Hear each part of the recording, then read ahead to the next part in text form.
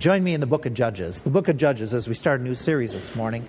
The book of Judges, got Genesis, Exodus, Leviticus, Numbers, Deuteronomy, Joshua, and then Judges, the seventh book in the Old Testament. If you join me there, let me just jump right in right away. If you need notes, raise your hand, they'll hand them to you. As we jump in, so you can follow along, let me just delve right into this study for sake of time this morning. The book of Judges, a little bit of background. For those of you who aren't familiar with it, it covers a period of time about 350 years from chapter 1 all the way to chapter 21. In that period of time that it's talking about, we have already in their history, we've already had Moses lead the people of Israel out of what you all know as that story of the Exodus, coming out of Egypt with the plagues and all those things, crossing through the Red Sea, victory over Pharaoh's army, going into the wilderness, and eventually they ended up walking through the wilderness for 40 years. And that at the end of the 40 years, they come to the river Jordan. God does another miracle of opening the river. They cross through the entire nation. They march into the land and they start a warfare to take over what's called the Promised Land. Joshua is the leader during that time period. Joshua is not assigned to beat every single one in that of the peoples, the Canaanites in that campaign. Actually, if you go through the book of Joshua and understand what he's been told to do, Joshua's told to go in and break the alliance, the backbone of the major resistance. And he's told as he leads the army to keep the army always together, which he does during that 40 years of this that less than 40 years of his campaign. But during that period of time that he is doing that, what they are doing is they're staying together. They take cities, but they never occupy the cities. As a whole, they have territory where they are going from spot to spot, but the army always stays together until the end of Joshua. In the very end of the book, what is done is the people are there. There's tribal resistance. There's little spots of Canaanites. But the bigger opposition is done. And the people are told in the end of Joshua, chapter 24, now you go to your individual regions, Judah to your territory, Benjamin to your territory, Manasseh to your territory, and you wipe out all the remaining resistance. But we've got it prepared for you. There's no major alliances anymore. You can go in and take care of it tribe by tribe, mop up your territory, take over your territory. And so the people go in and they start doing that. That's where we come to the book of Judges. That at the book of Judges, they've had victories. They've had a lot of success in the campaign through Joshua's time. In fact, when they start reading Judges chapter 1, it sounds like they're having initial victories as well. But then as time goes by, all of a sudden you get through the book of Judges and it's failure. And the whole climate, the whole attitude, the whole thought process seems to change drastically amongst the Jews, God's people, and Judges becomes a really sad story, becomes a real negative story. It becomes one of a lot of disappointment. In fact, if you were going to compare the book of Joshua and all of its victories with the book of Judges, you would have all these kinds of thoughts. You'd have victories in Joshua, a lot of defeat in Judges. You'd have the idea of conquest and taking over. You'd have oppression and being beaten in the book of Judges. Freedom, they're moving, they're God's people, and all of a sudden they're in bondage. Time and time again, they end up enslaved by other people. You have a unity of the tribes. Now you have a disunity amongst the people. You have songs of joy and victory, and boy, everything is great. All of a sudden, sobs of sorrow through the book of Judges. A lot of different negative ideas. You got a lot of progress, decline. You have obedience in Joshua. You have disobedience in the book of Judges. You have enthusiasm and excitement in the book of Joshua. You have discouragement. You have a lot of faith being portrayed in Joshua. And then you have a lot of unbelief in the book of Judges. And the book of Judges comes from that idea that here they are, they're supposed to be God's people. And they were told by Moses, have faith, you'll have victory. And he encouraged them. He gathered them together and went through and rehearsed the entire book of Deuteronomy from beginning to the end and saying, stay focused, keep your eyes on the Lord. And when you go in, you're going to have victory after victory and the land will be yours. They were told that. But you get to the book of Judges and it doesn't happen. And it's not God's fault. In fact, you get to Joshua at the end. Chapter 24 is rallying. Joshua is ready to leave the scene. And he's got the people together and says, we've had victories. We've broken the back of the major opponents. And you guys can now go into your territory. You can take and Naphtali, you can get your tribe. Asher, you can get your territory. And he's telling one by one, you can go in, you can conquer. And he's encouraging him. And he says, and as for me and my house, we're going to serve the Lord. You do the same thing, you'll have victory. But it doesn't happen. It doesn't happen. As you go through the book of Judges, what you find is the nation deteriorates. All of a sudden you have this issue that raises questions for us. Why is it so many second generations? Even of preachers who are of fame and renown. How is it that their children, grandchildren didn't follow the Lord? That's what happens in Judges.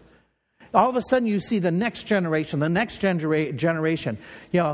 Some of you have seen that when churches you've gone to. You see somebody get saved and they're excited and they're living for the Lord. And all of a sudden their children or their grandchildren, the next generation, doesn't have that same enthusiasm. That's the book of Judges.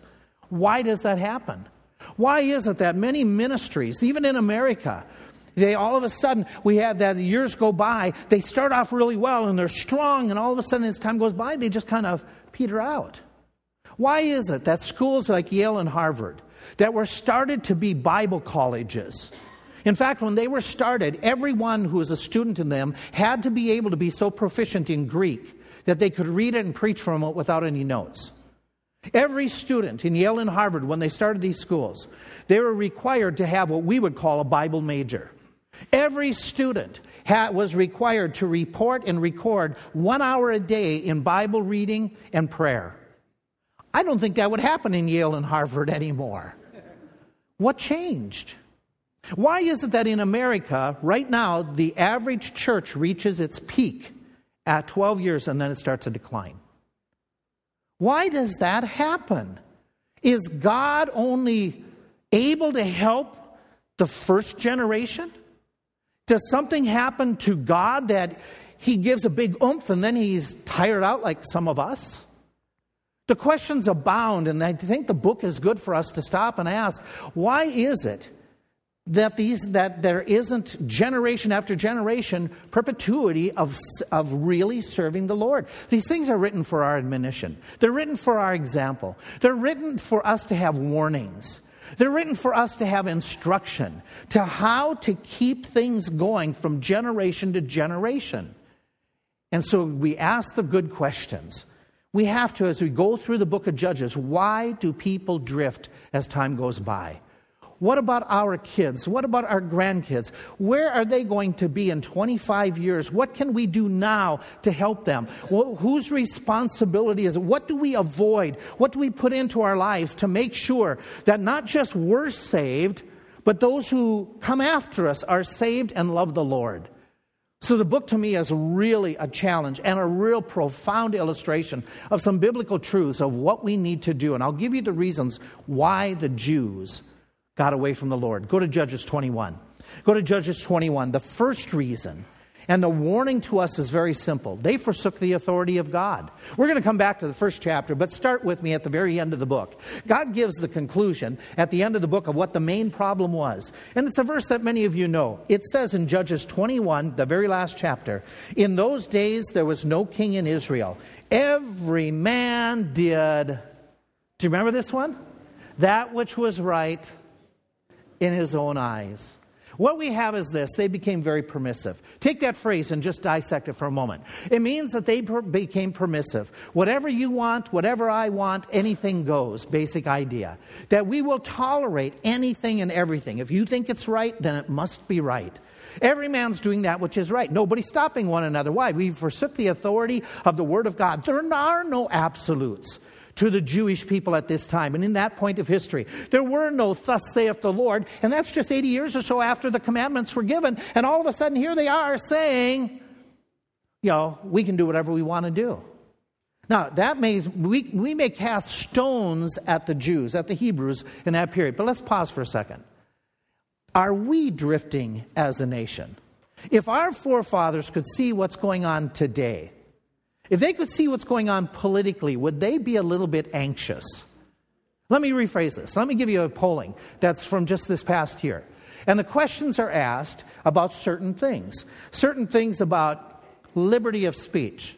This ought to scare the daylights out of every one of us. 40% of those under 30 think the federal government should censor speech that anyone finds offensive. Well, bottom line is, somebody's going to find everything offensive. 40% of the next generation thinks there should be laws restricting freedom of speech. We talk about this. 70% under 30 would be comfortable voting for a socialist. That is so contrary to the political defining of America. It's just amazing. Now, those are political statements that ought to scare us. But let's take a Barna poll that deals with the spiritual moral compass of America. This is their 2015-2016 report, their most recent survey that they did. And this group specializes in dealing with moral issues, church issues, things like that. And they started asking questions. The questions came up and the answers were this, that of those that they polled, 80% of Americans are concerned about the moral decline in America. That's good. That's good. Okay. So people are recognizing there's a moral decline, moral problems in America. But of those, of the 100%, 59 said that they believe the Bible contains some absolutes. Thus, you shall not. Okay, that doesn't mean they follow them, but 59% said, well, if there's a book that has some absolutes, it's probably the Bible. But of those that were surveyed, 57 also said that they believe right and wrong is a personal choice. Over half of America is saying it's up to the individual. Doesn't that remind you of a text of Scripture? And every man did that which was right in his own eyes.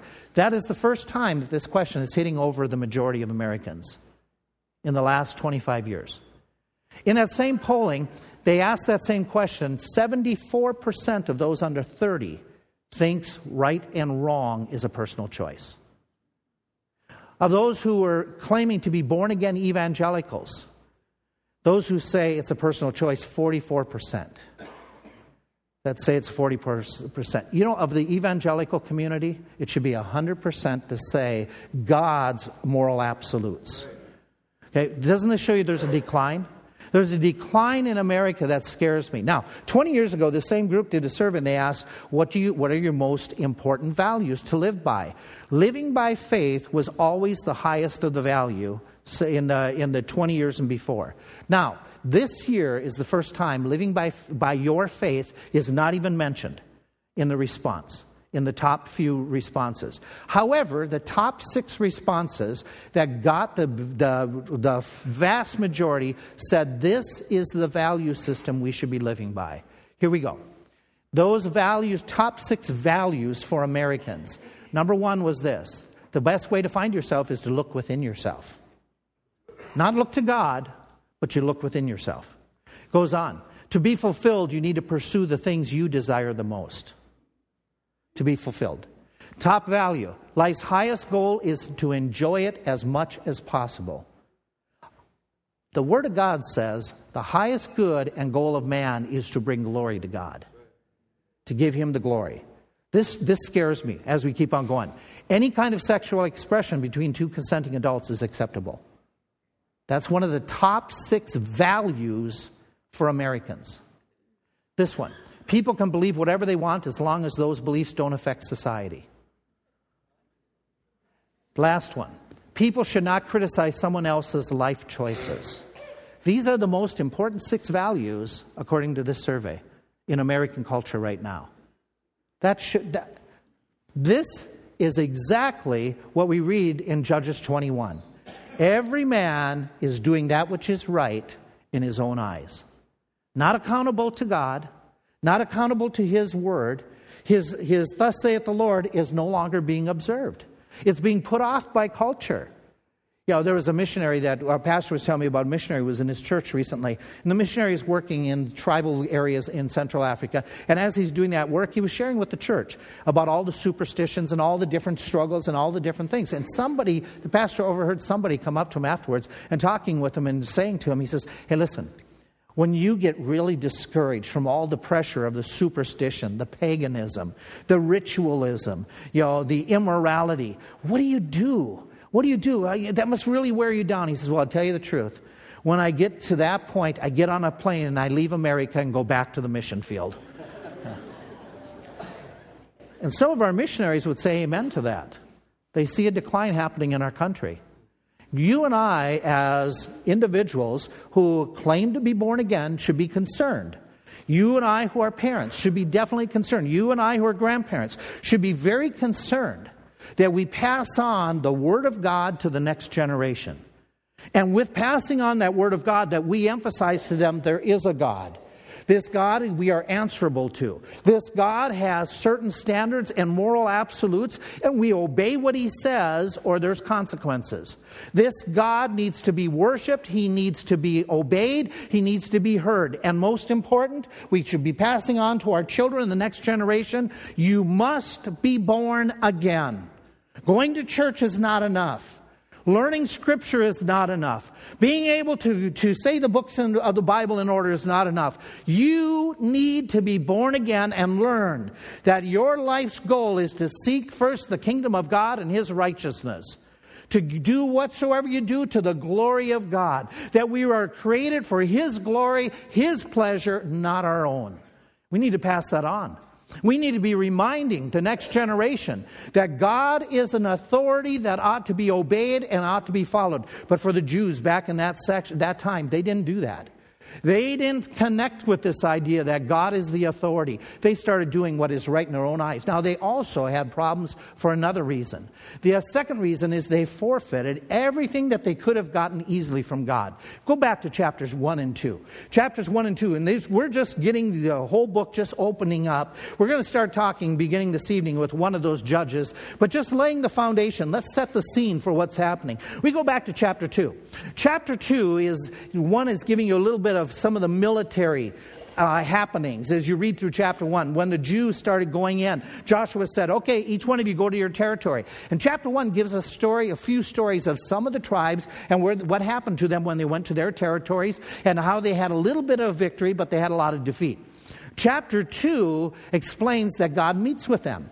And God warns them. He comes, it talks about the angel of the Lord, probably Jesus Christ in the Old Testament, meets with them by Bochim, or in other words, the weeping tree. And it says, the angel of the Lord came from Gilgal to Bochim and said, I made you to go up out of Egypt, and I have brought you into the land which I swear unto your fathers. And I said, I will never break my covenant with you. And you shall make no league or treaties with the inhabitants of this land. You shall throw down their altars. And God very clearly says, I promised you this. I promised you I would give you this land. It was yours for the taking. I said this back with Moses. I repeated it with Joshua, but you haven't done it. You were given the land. It was theirs. Now, you had to do a little bit of work. You had to do some of the battling, but you didn't succeed. You forfeited my blessings of victory. Why? Why? Well, you go through the rest of the chapter and get an idea. The reason that they forfeited all that God had planned for them is, one, they discarded walking by faith. They stopped walking by faith. Instead, they walked by sight. Go to chapter 1 and watch how it unfolds. And I want you to remind yourself, as you start reading with me in a moment, of what the setting was. Here, go back. What made the walls of Jericho fall down? You remember the story that they march around it for several days. They blow their trumpets and they're marching around. And then they go back to camp. And then they come the next day, march around. Then on the last day, they come and they march around it several times and they blow their trumpets. The reason that the walls fell, as some scholars say, is that as they were marching and trampling, they shook the foundation so much from their walking that all of a sudden by the seventh day, the walls were shaking and they just fell down. Do you believe that? Okay. What caused the walls to fall down? Oh, they blew the trumpets. This is the first time that the acoustical music was so loud that it reverberated and the walls crushed because of the trumpet blowing. I don't think so. Okay. Because if that was so bad, the Jews would have fallen down too. Okay. They didn't. The reason that the walls fell down was one word: faith. Faith that God would do this.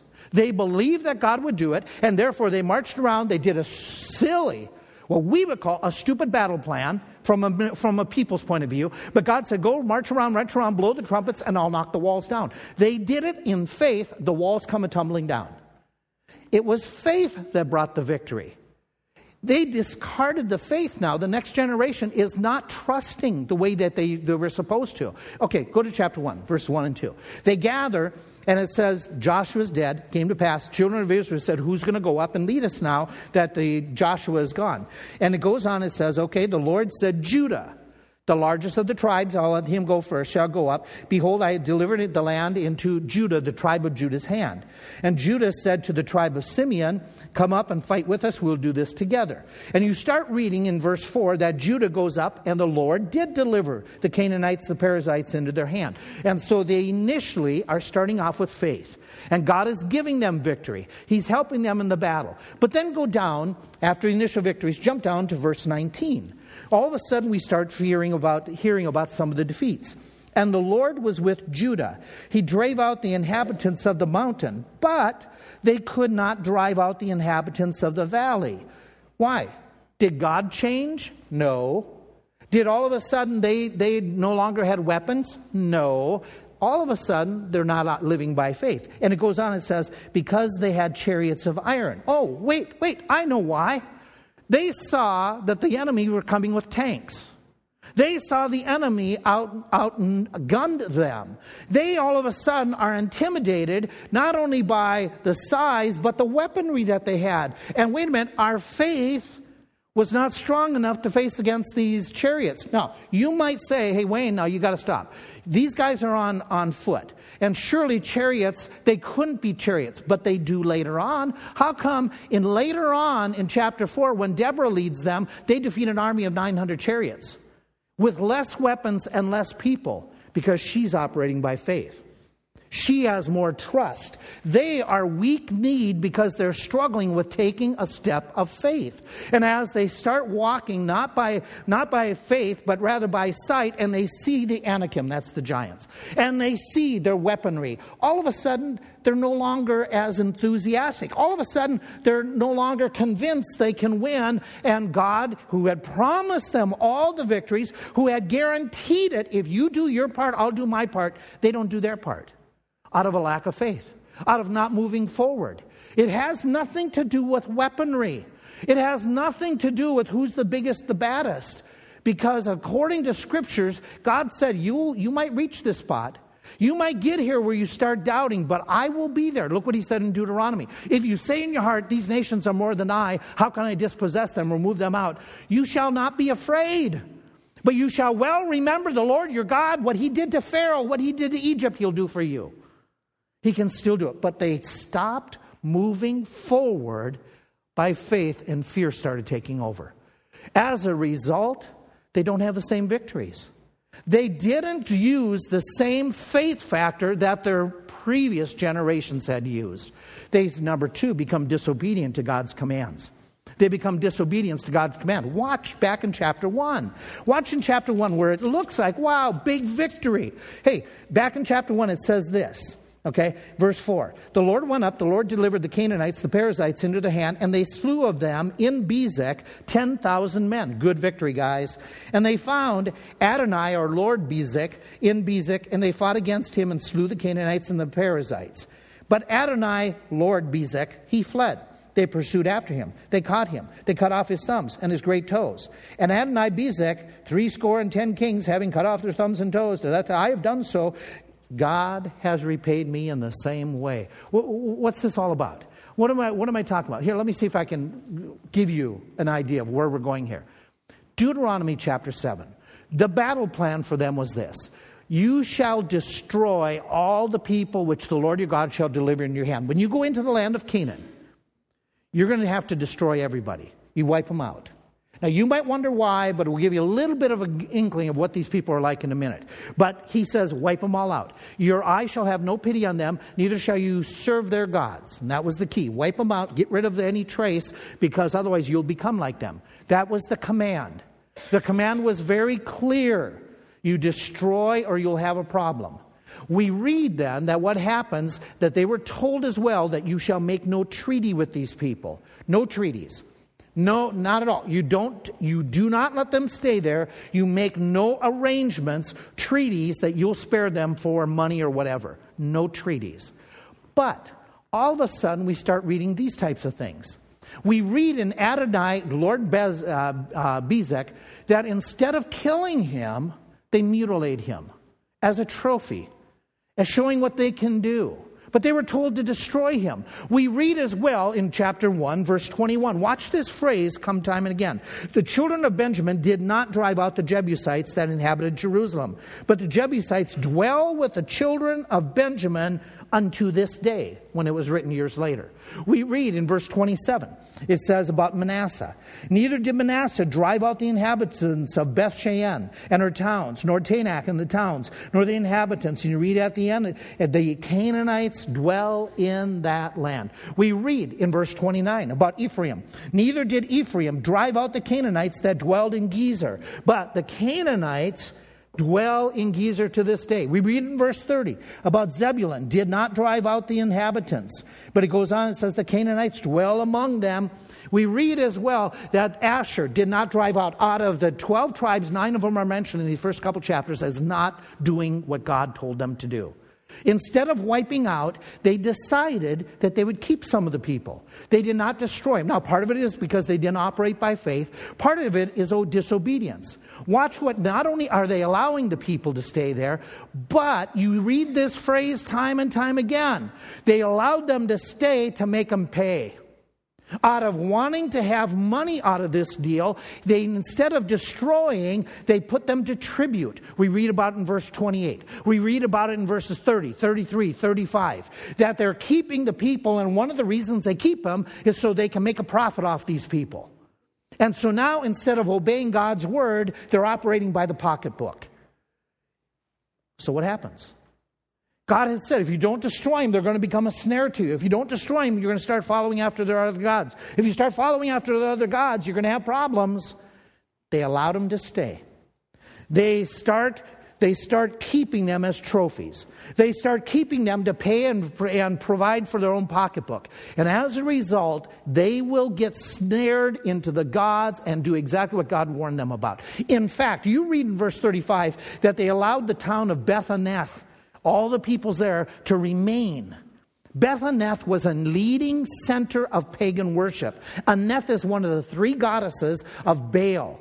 And Aneth and Baal, in their idea of religion, they were supposed to be engaged in copulation so as to have crops grow and cattle to be reproduced and all these things. And part of Beth-Aneth's worship was you would practice orgies. You would have all these huge sexual centers. They were warned about that. They were told to destroy, but they leave Beth-Aneth. They leave that town. They leave these people. Why? Why? Because they're becoming disobedient to the Word of God, because they can make more money, they think. Because they can show their power, they think. You know, the bottom line is this: God rewards obedience and and chastens disobedience. It's true back then, it's true today. He rewards living by faith. He rewards following the Word of God. And you and I got to say, wait a minute, do we act by faith when we handle our finances? Do we act by faith when it comes to giving out the Word of God and not being afraid of what they look like? Do we operate by faith when we say, I'm going to do some service for the Lord, something extra, and let God use it, let God work in my life? I'm going to give my life to the Lord for the mission field or whatever. Is there a life of faith? Is there a life of obedience? Is there the idea that says, okay, I'm going to follow the Lord no matter what my kids do, no matter what my partner says, I'm going to do what God says, live by faith, and let Him use my example to impact others? Do we live by faith and following the Word of God when it says, I want my life to be a clean vessel? I don't want the lying, the cheating, the dishonesty, the immorality. I don't want the greed, the anger. I want that out of my life. I'm going to do what's right at school. And I don't care what others may think. I'm going to live by faith. And I'm going to serve the Lord and make sure that people know that I am obedient to the Lord. I'm going to get baptized. I know some of my family will be mad because they thought I was baptized as a baby when I got sprinkled, which isn't biblical baptism. I'm going to follow the Lord in believer's baptism by being put under the water and then raised to walk in newness of life. You say, okay, what am I going to do when it comes to getting God's blessings? Will I by faith spend some time in prayer as a family, as an individual, for my family? Operate by faith so God can bless. And all these that we've mentioned are obedience to God's words. What do we live by? It's easy to cast the stones back through the time of history and say, oh, the Jews, how could they do that? How could they do it? Terrible, terrible, terrible. What about you and me? What do we expect from the next generation if we don't give the example of taking steps of faith? What do we expect from another generation or from those that we would impact if we aren't obedient to the Word of God? The kids see our spirit. The kids know our attitude when it comes to worship. They know. They sit and watch you enough when you come to worship. If you're attentive, if you care, or if you're just going through motions. Do they see a desire to serve the Lord, a desire to be obedient to the Word, to live by faith? Now, the Jews made another mistake. They made a terrible mistake, and it's this. They became disinterested in knowing God. This is a reflection of the next generation. Go to chapter 2 and verse 10. In chapter 2, as the Spirit of God is speaking, as Christ is speaking to the crowds, he makes a comment here. He's pointing out to them. And also all the generations were gathered unto their fathers. Now we're moving on to another generation. And then another generation. And he says, and there arose another generation. This is scary. Look at verse 10. Underline it. Mark it. After them which knew not the Lord, nor yet the works which he had done for Israel. Why is the book of Judges such a sad story? Because those up-and-coming Hebrews did not know the Lord. The word for knowing the Lord is the idea of being intimate with. The idea of really getting to know Him. Why is that? Why is it that the next generation did not know the Lord? Does it the fault fall on the parents for not telling them? Did the parents not train them according to Deuteronomy? Remember Deuteronomy 6, the Shema passage, the Lord our God is one Lord. Well, it goes right beyond that and says, these words which I command you this day shall be in your heart. You shall teach them diligently to your children. You shall talk of them when you sit, when you walk by the way, when you lie down, when you rise up. Is he saying in chapter 2, verse 10, that the parents didn't take time to personally teach the kids the Bible? They left it up to the others. They left it up to the rabbis. They left it up to the Levites. I don't know. But it's there somewhere that the next generation didn't get it. They didn't grab onto it. Joshua set up memorial stones. These are pictures of stones that are up in the Grand Canyon of PA that somebody put up like Joshua had put up. Memory stones that were supposed to be a visual reminder. Hey, let's talk about the miracles. Let's talk about how the Jordan opened. Let's talk about how the Red Sea opened. Let's talk about how God had provided. But they didn't talk about it anymore. The one generation no longer talked about God providing, no longer relayed the miracles. Scary thought. Scary truth that you and I are to relay, to share what God has done in our life, to let them know. Whose fault is it? Well, obviously, some of the previous generation didn't train and didn't give an example. But I remind you what the book of Proverbs does. The book of Proverbs, time and again talking about parenting. It says parents teach this, parents teach this, parents teach this. And then it talks to the kids and it says listen, apply, respect, and talks about it's both parties are involved in training. It's not just totally the parents and it's not just totally the kids. There's got to be involvement with both. And there's a reality that sometimes parents don't do their part, then the kids are going to have problems. The reality is parents may do their part, but the kids don't listen. And they don't grab it. Exactly whose fault was it in the book of Judges? I don't know, you don't know. But the scary part is that we've got to look and say, what does the Bible tell us? It warns us. It warns us that there's that possibility, and it happened in history, that the next generation may go astray. The next generation may not be interested in following the Lord, may not know the Lord, and you and I have to do what we can do. And we pray and we hope that the next generation does their part in listening and applying and wanting that. And so we challenge and say to the young people of our church, please listen to the Word of God. Don't take for granted that everybody has what you have when it comes to the training of the Word of God. Don't assume that this is boring stuff. This is about your future. Learning to love and serve the Lord your God with all your life, it begins as a young person saying, that's what I need to do. It'll have an impact upon you for the rest of your life. If you show and continue to show just the idea that you don't care about spiritual things, that it doesn't make any difference, that it's more fun to play with your phone instead of listening to sermons and Sunday school lessons, That's going to reap consequences in the days ahead. Take the Word of God. Take it and make it part of your own life. In other words, we want to say what's obvious here. The next generation did not apply themselves to getting to know God. You make it different in your life. You get to know Him. Don't take the blessings for granted. We need to talk about with our kids, and they need to hear about the way that God has blessed. Stories like Bob mentioned this morning, they need to abound in our conversations, that our God does care, that our God does provide. But somehow, it's lost in some nations. It's lost in some generations. And you and I need to take the warning and say, listen, if we had the 10 plagues happen in our history, we need to tell about that. In fact, let's rephrase that. We need to talk about how God was so great in the Old Testament, and He's still the same God today. That He could deliver these people. And the miracles are important miracles to teach the kids. Talk about His greatness and how He led and guided them and was so concerned, and He guides and leads us in a better way. Not with a pillar or not with a cloud, but the Spirit living within us. How much better we have it. How God provided for them the manna and provided in special ways. God provides for us in special ways. We need to tell the stories about how God gave victories in our lives, in our Jerichos, and how the walls came a-tumbling down over the issues that we struggled with. Broke down the barriers of our resistance to the gospel. And talk about the greatness of our God, who leads, who guides, who provides. And He says, they stopped learning. They didn't know about Him. They didn't talk about the great things that He has done. What you have here is a group of people that just didn't care about knowing God anymore. Oh man, no wonder they had problems. They're disinterested in God. They didn't adopt the Father's religion. They're an individual who didn't make God a part of their life. Worship was boring for them. As a result, there's no walk with Him. It's a sad, sad story. It's a terrible story.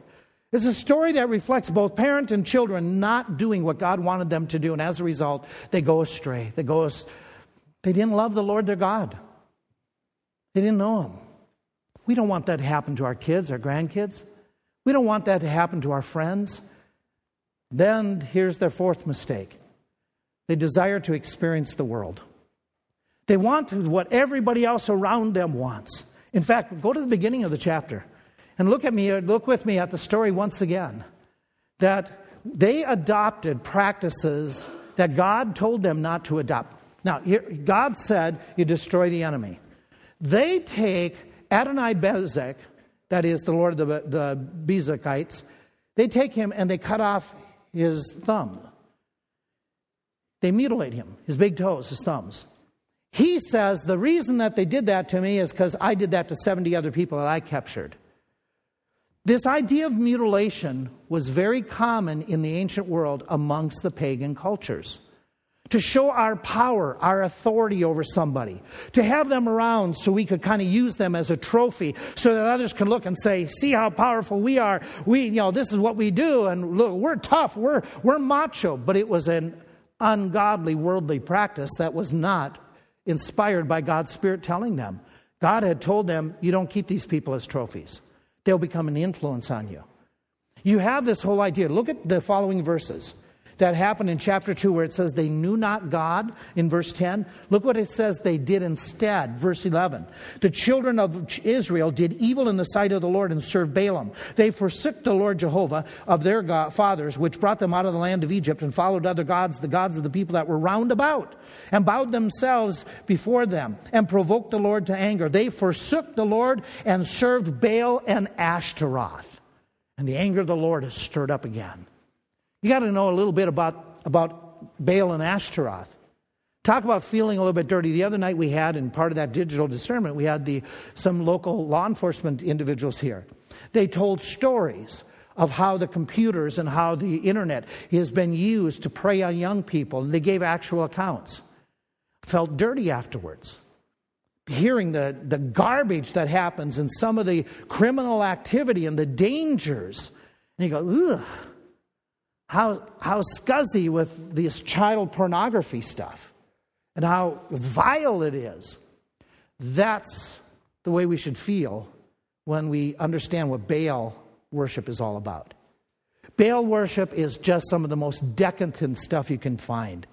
Because of the mixed audience, let me be tactful, but try to explain what it is. He's the God of reproduction. He's the God of your family growing. He's the God of your crops growing. He's the God of your cattle and your herds growing. He's an important deity, the most important in the Canaanite religion. And so what they would do is they understood that your family could grow, your crops would come. And it happens when Baal and one of his goddesses, they get together and they have relationships. And so they would pray that Baal and his goddesses would get together. And he had 3 main ones that he would have activities with according to their religion.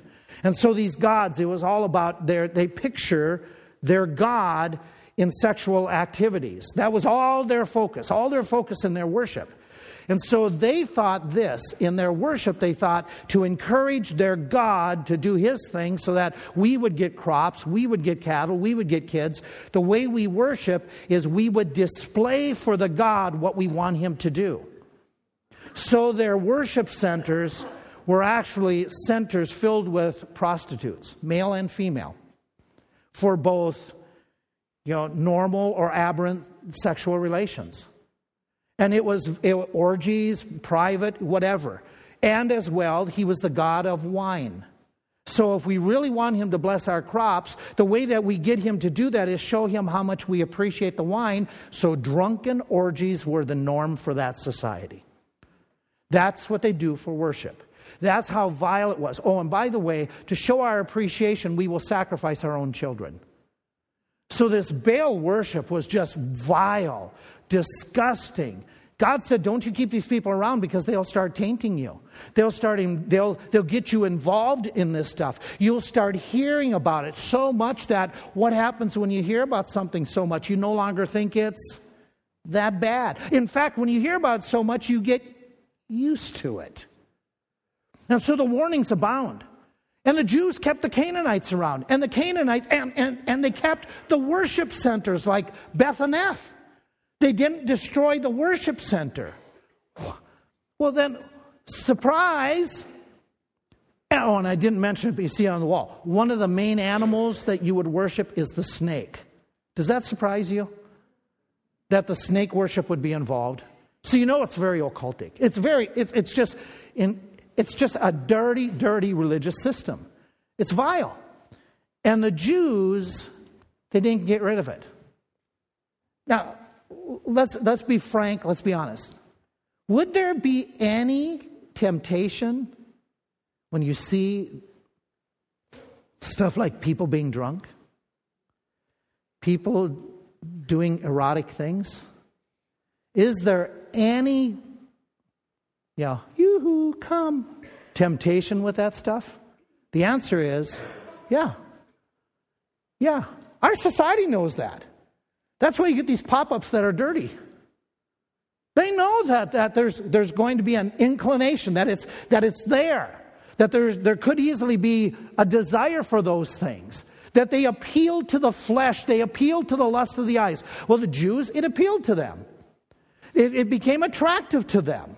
They got away from knowing the Lord. He had no absolutes, or they had no absolutes, and it was like, well, that kind of looks fun. And frankly, you can see why sin always looks fun, because there is pleasure in sin for a season. But it is presented as pleasurable, is it not? And so it's a natural temptation that was before them, and they gave into it. Things that were forbidden, and yet they dabble in them because they wanted to be like the world. It was attractive to them. It pulled them, it had a desire for them, and yet the Word of God is so clear. For us who live in this modern progressive age, we have Scripture that says, love not the world, neither the things that are in the world. If any man loves the world, the love of the Father is not in him. Then he goes on, he says, for all that is in the world, the lust of the flesh, the lust of the eyes, the pride of life, is not of God, but it's of this world. The world will pass away, and he goes on, he says, in the lust thereof, but God, he that does the will of God, and he warns us, stay away from those things. He warns us about a lot of natural responses and appetites. And he says, hey, you got to be careful. You got to be careful about your anger. Got to be careful about your speech and your honesty. You got to be careful, and I'm giving you warnings. Time and time again, be honest. Have no drunkenness with wine where there is the debauchery. Flee the youthful lust. Time and again, make no provision. He gives us warning after warning after warning. Why? He's not trying to forbid us from enjoying life. He's trying to help us to enjoy life the way it should be enjoyed. He's trying to help us to have fulfillment, not sadness, not destruction, not sorrow that comes from choices that are against the Word of God. Because the Word makes it clear, be sure your sin will find you out. And the way of the transgressor is hard. So God warns us, like He warned those people, but they didn't listen. They didn't listen. They thought they knew better than God and that they could handle this, but it just got worse and worse and worse. These individuals had all the heartache and shame, and that's the book of Judges. Heartache and shame because they went after the forbidden fruit. It's because they didn't listen. Here's the bottom line. Bottom line for the people, they forfeited all that God wanted for them because they didn't walk by faith. Because they disobeyed clear commands, because they became disinterested in really getting to know God, because they were desiring to experience what the world had to offer them. You and I could fall into the same thing. We have got to be ever so careful. We have got to put up barriers. And for them, the sad part is in verse 19. It didn't happen just once. But the book of Judges is a repetition of a cycle that happens. Look at verse 19. It came to pass when the judge was dead, the one that God will send to bring about revival, that they returned and corrupted themselves more than their fathers in following other gods to serve them, to bow down. They ceased not from their own doings, nor from their stubborn way. The book of Judges is such a sad story of how they cyclically get into problems. And then we read this. The angel of the Lord came. The anger of the Lord, look at verse 20. The anger of the Lord was hot against them. He's upset. He's angry. He speaks to them and he says, because you have chosen this, here's what I'm going to do. I'm no longer going to drive them out. They are a problem and I'm going to leave them there as a means of being a thorn in your side. They're going to serve as chastisement. They're going to serve as chastisement because you chose. You chose to get involved with drugs. I can heal you of the drugs, but I may leave you with some of the scars from that, mentally, physically, emotionally. You can get into drunkenness, and I can bring you out if you repent, but you still might have physical issues. Your unborn child might be affected by it. You might get into all kinds of immorality. And I can get you out if you repent, but you may have consequences. And that's chastisement as a reminder. And these people end up with God saying, I'm going to leave them here, not take them out. You're going to suffer some chastisement. And then he adds to that in verse 21 and 22, I'm not going to drive them out because I'm going to leave them there to test you if you're really serious about getting back when you repent. That through them I may prove who is the Lord of your life. He's going to use them as a means of correction. He's going to use the Canaanites through the book of Judges as a means of, okay, are you going to repent and return to me? Are you going to repent and really return to me? And I'm going to use them as a reminder of how much you need me. A pastor was sharing a true story of an individual that came to church. A young couple, they claimed to be born again. Came to church rather sporadically. But when they'd show up, they loved the Lord. Pastor went and visited them and talked with them, and the couple was, they told about when they had their born-again experience. But coming faithfully to church, they admitted, life is too busy. We're young, we're getting a home built, we have a cabin by the lake, we're starting our careers, and there's just a lot of stuff in our life. We're just too busy. We're going to have time for God later on.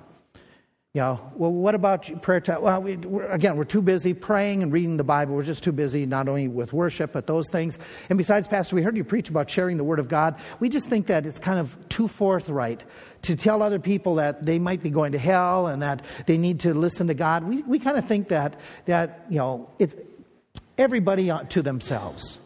The pastor tried to minister to the couple, and they were always kind, and they would come once in a great while. But then, all of a sudden, they found out that they were expecting a child.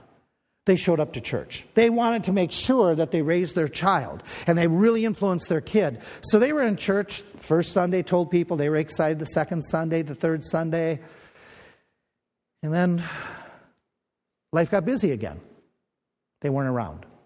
Pastor tried to see them, but they're just too busy. There's the kids coming. We've got so many things. It's just our life is so busy. You don't understand. We'll deal with spiritual things in our own way.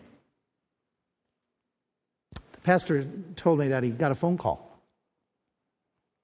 It was time for the baby to be due. The husband's on the phone sobbing and saying, "I need you to come right away." Gets to the hospital.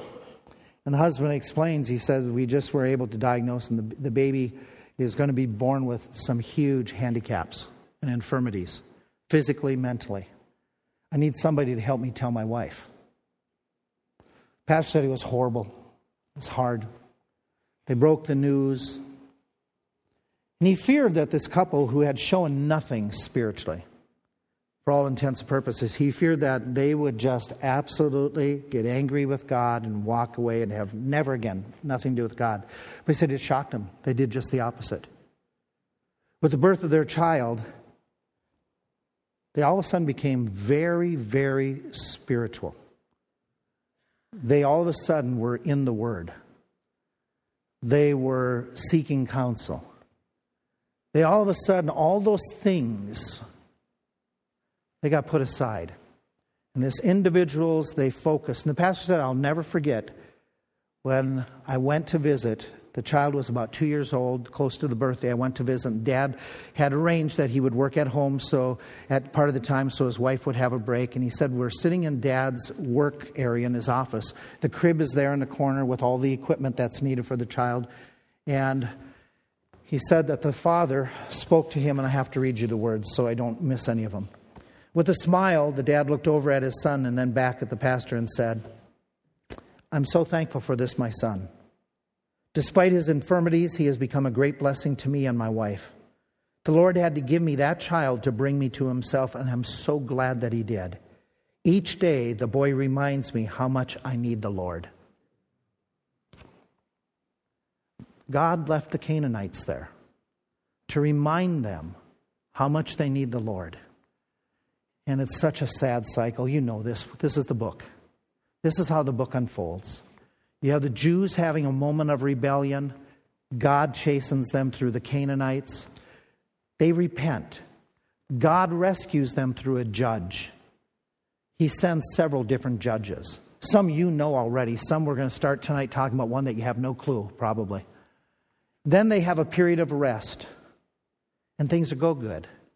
And then you have the Jews going back to rebellion. And then they get reproved. And then you have repentance. And then you have a rescue. And it's this cycle that occurs some 12 different times through this book. Because they don't learn. They just don't get it. They don't realize the folly of sin. And if they had, the cycle would be broken.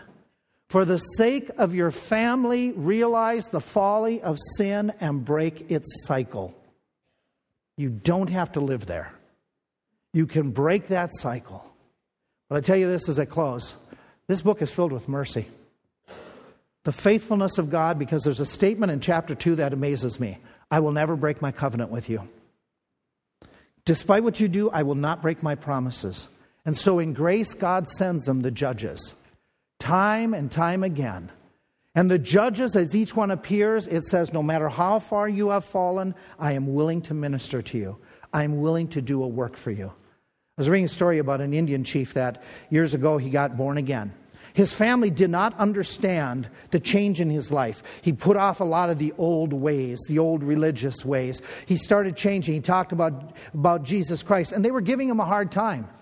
And all of a sudden he went to visit some relatives at a distant area, and he came and got in a group of them, and they were saying, we heard about you. What has happened to you? Why are you all about this Jesus? Why are you so fanatical about him? What has happened to you? And he explained it this way. He got a pile of leaves and put them together. Then he dug real quickly while everybody was watching and gathering around, and he dug up the ground a little bit, pulled out a worm, put the worm in the center of the pile of leaves. He then lit the outside edge of the leaves and let it burn. As the burning of the fire came closer and closer to the center, that worm was squiggling more and more, nowhere to go. And finally the chief reached down, picked it up, and pulled it out. He said, that's what Jesus has done for me. He has rescued me. I owe him everything. You and I owe Christ everything. We should serve him to the best of our abilities and not make the same mistake the Hebrews did. They knew better, and so do you. Don't repeat their mistake.